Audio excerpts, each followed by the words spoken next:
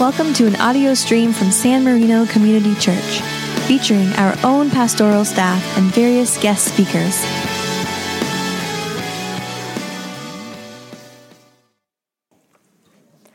When my children were very small, I have two children, Sarah and Matthew, and they're much older now. But when they were really small, I can remember a very good friend of mine had three teenagers at the time. And we were sitting at lunch just talking about the difference between my preschoolers and her teenagers.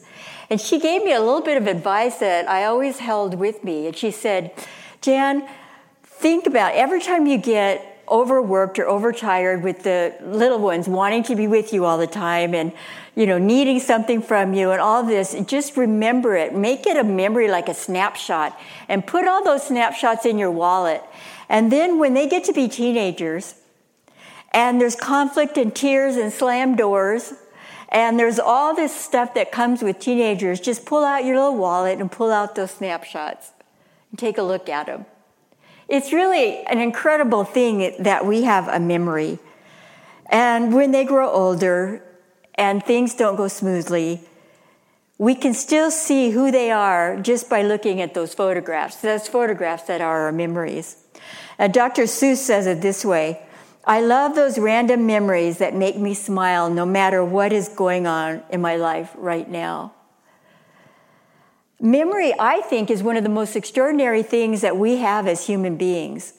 Because if you can imagine, we carry around in our head every 8 millimeter that our parents took of us. We carry around all of the video, all the picture albums, every diary, everything that has ever happened, we carry it around. It's mobile. We carry it around in our head. Not only that, it's an extraordinarily more supple and far-reaching memory than just something that's one-dimensional, like a photograph. We can smell. We can feel the watermelon running down our face. We can feel the baby's breath on our neck. We can actually viscerally go back to that. And so it's an extraordinary thing that we have a memory. And we can access those memories. And those memories can help us when we're confused. They can help us sort out things and give us direction. They can companion us when we need to go alongside another person who's experiencing great joy or great challenge. Those memories are there to aid us and to help us. And then we mourn the loss of memory. I know I mourn it more and more every day. But we also mourn the ability to remember. Remembering is a very significant piece in Scripture also. If you were to sit down and read the Bible from one end to another in a very short setting, you would be shocked at how much remembering comes up as a theme. It comes up in every way. It's for thousands of years, memory was the only way that people could really share with each other what was going on in their life and what their history was. It's real interesting. I was studying a sense of anthropology one summer. I went up to Berkeley, and there was a sociology and anthropology class that was bound together.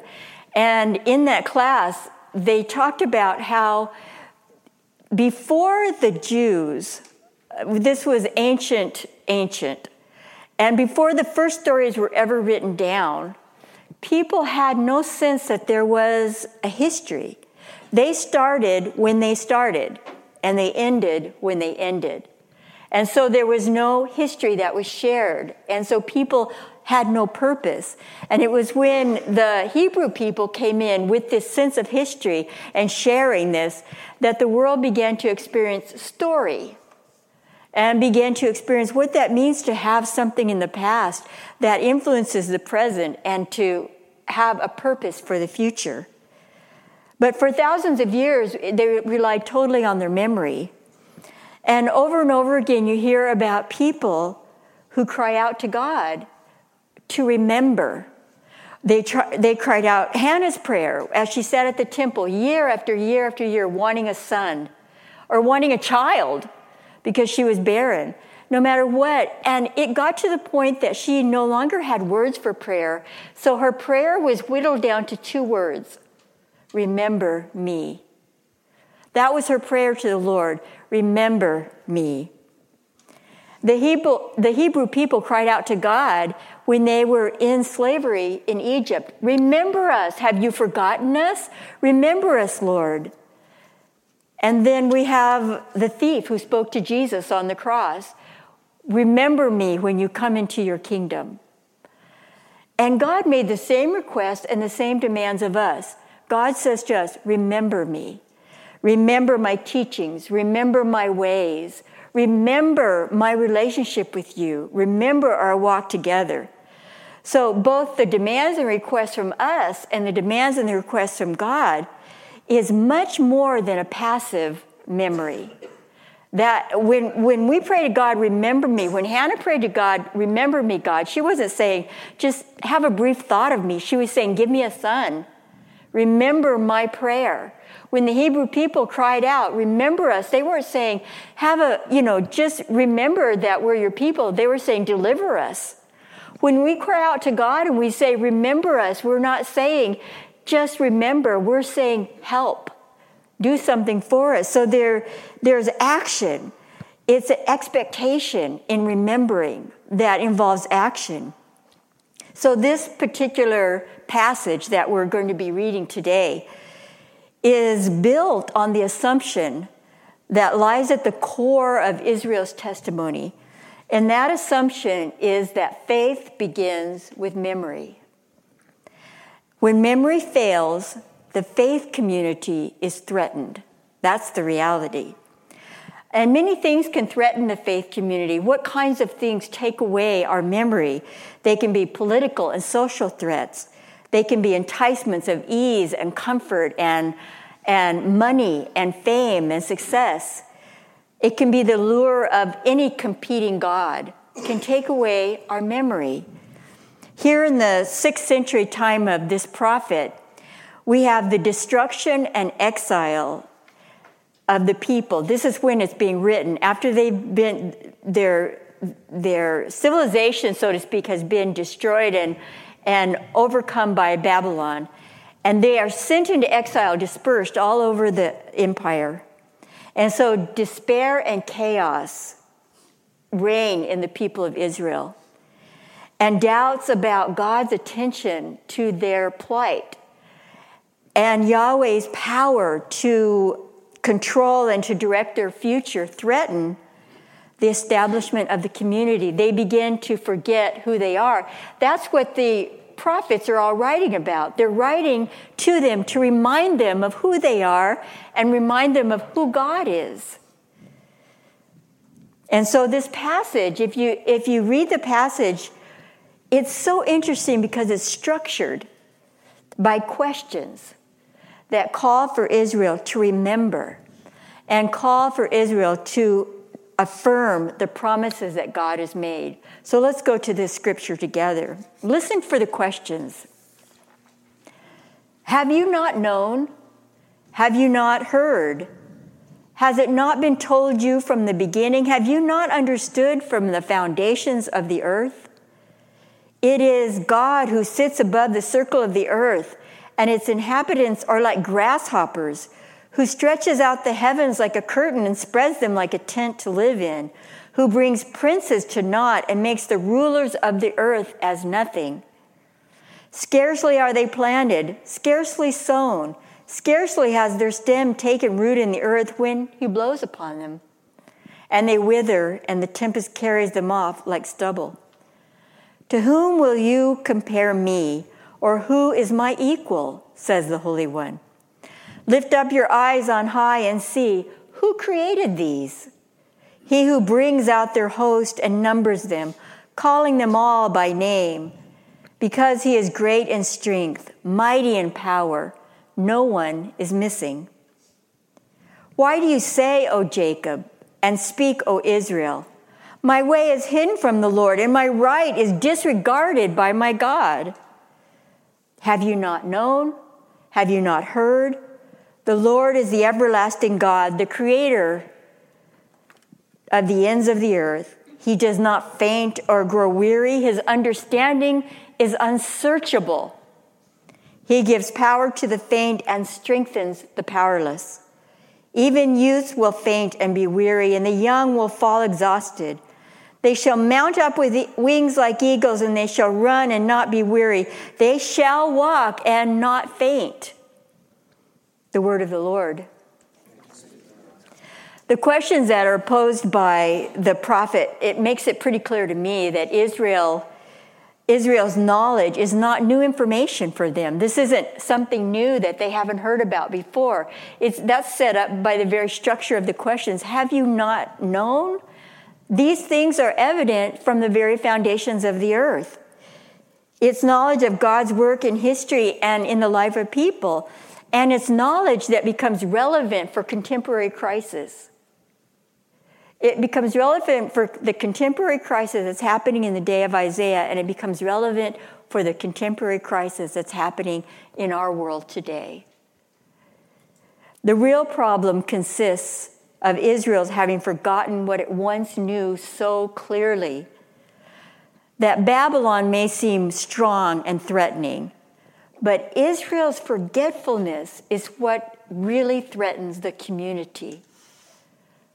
That it's forgetfulness of remembering the strength and the love and the capacity of God that threatens the community, not all the powers that are outside the community. So what happens to us when we forget our God? When we forget our God as the creator and the sustainer, when we forget God as redeemer and we forget God as friend, what happens to us? One of the things I can tell you is that when we confront trouble, we collapse with anxiety and stress. We wring our hands. We don't know what's going to happen. We're not sure. Our certainty goes out the window. We feel plagued with fear. Fear drives us away from each other. It drives us away from God. We begin to associate suffering with punishment. Somebody stopped me on the street yesterday. I was taking a walk, and a man stopped me and said, God is angry with California. And I said, you mean because of the mudslides, the fire, and the rain? And he said, yes, God is angry with California. We begin to associate suffering with punishment. And then what happens is we start to scramble ourselves to create solutions. We're like, well, God, I'll help God along. And part of our solutions is to alienate ourselves from any circumstances that would cause us pain or discomfort. And then we look at God sometimes out of the corner of our eye, wondering if he even notices us. And then we wonder, if there is a God, then why? And you fill in the blank. And what about those people who may look at the current state of the world and wonder how God can be powerful and benevolent if wars still plague us, if poverty still cuts life short, if suffering continues unabated? I have my own opinions about that. My own opinions at how those things could exist in a world with God. But I know this, that we have become amnesiacs. We have forgotten. When those questions overpower our certainty, then we have forgotten. Have you not known? Have you not heard? The Lord is the everlasting God, the creator of the ends of the earth. God does not faint or grow weary. God's understanding is unsearchable. So you see, there's also a part of mystery that's rolled into this particular passage. Isaiah tells us that God's understanding is unsearchable. Isaiah tells us that we will never fully understand how God works in the world. But we can have enough wisdom to look at the history of the way God operates, the way God operates in community, the way God calls us together to care for each other, the way that we are given the opportunity and the possibility to be God's presence on earth with the face of the person next to us. We'll never fully understand why suffering continues and why evil seems to get the upper hand so many times. And God's understanding is not likely to be revealed to us instantaneously on a mountain or during a solar eclipse, as so many people believe. But instead, we begin to understand and to know how God works in the world through years of living with God, through years of living with God and with God's people. This is experience.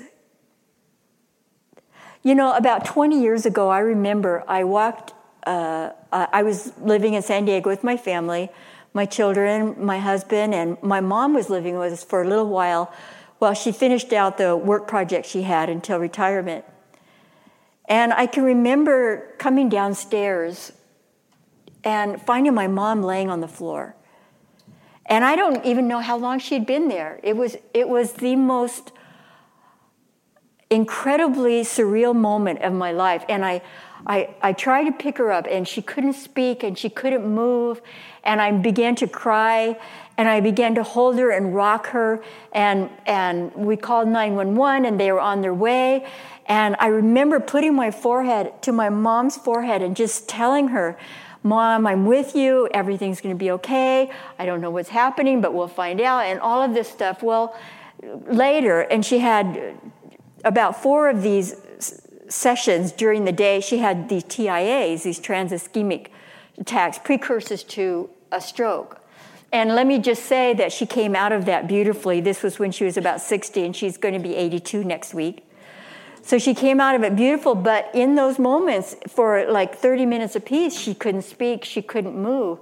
And I can remember after the day was over, I went into my bathroom and I went in the shower, and I just cried and cried and cried.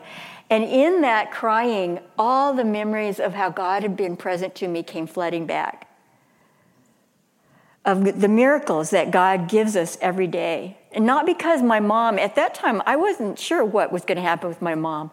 So it wasn't because everything turned out. It was because I had a memory.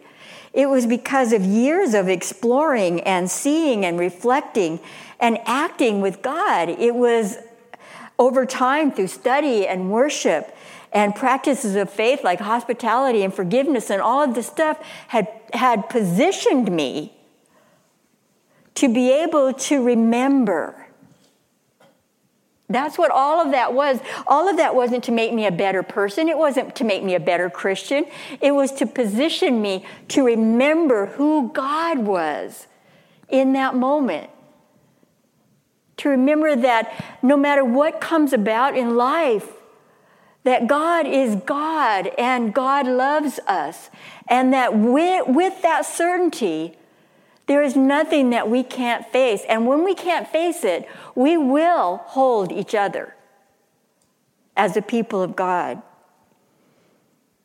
When we do all of that and we have those practices that simply position us to remember, we come to a place of remembering. And in that place of remembering, we come to a place of knowing God's ways. And in knowing God's ways, we're provided with just enough light for the next step. It's all we need. Just enough light for the next step, and to trust God with the light after that and the light after that. Just like the people in brought out of slavery relied on God for manna every single day. And I tell you this, in knowing God that way, we are finally free. Free of fear and free of the bondage of being held by anxiety and distress. He gives power to the faint and strengthens the powerless. Even youth will faint and be weary, and the young will fall exhausted. They shall mount up with wings like eagles. They shall run and not be weary. They shall walk and not faint. Who? That's us. Amen. God, we thank you so much that in your great love and care for us, that you would see fit to come alongside us, to help us even in our forgetfulness, to remember, to guide us with your word, your spirit, with each other. We pray that we might be a community bold in remembering that you are the God of all things, that you have called us to take care of each other. You have called us to give food, to give the labor of our hands and the love and burden of our heart to each other. And through struggles and suffering, that we are one with you and that we have been called into your glory as well. We lift this day up to you, God, with a new chance to remember, and we thank you. And we pray all of these things in the wonderful name of Jesus, our Savior. Amen. And in your love, you have given us a tangible way to remember. You've given us these ordinary elements, ordinary in that they have been made by our hands, ordinary in that they become nothing more, but extraordinary in that while taking them, we remember. And in that remembering, your presence comes to us in a mystery that we cannot explain. We thank you, O God, that you are our creator, that you have come to us in person, love incarnate, that you did not abandon us or leave us lonely, but came and gave us yourself as comforter, counselor. For all these three, in the name of the Father, and the Son, and the Holy Ghost, we pray. Amen.